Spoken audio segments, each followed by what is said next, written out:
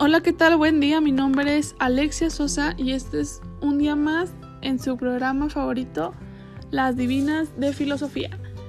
El día de hoy vamos a abordar un tema muy informativo,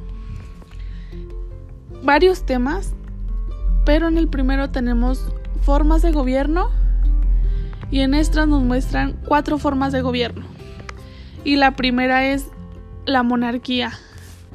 En esta es el gobierno unipersonal, vitalicio y hereditario ejercido por un jefe de Estado.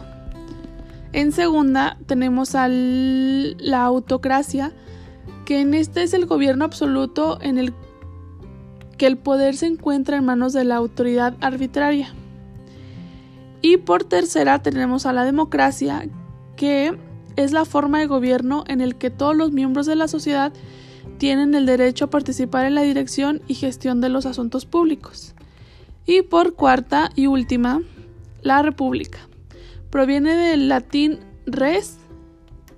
En esta, las autoridades principales son elegidas y representantes de la voluntad popular. Existen 2 formas de república. La primera es República Democrática Presidencial y la segunda, República Democrática Parlamentaria.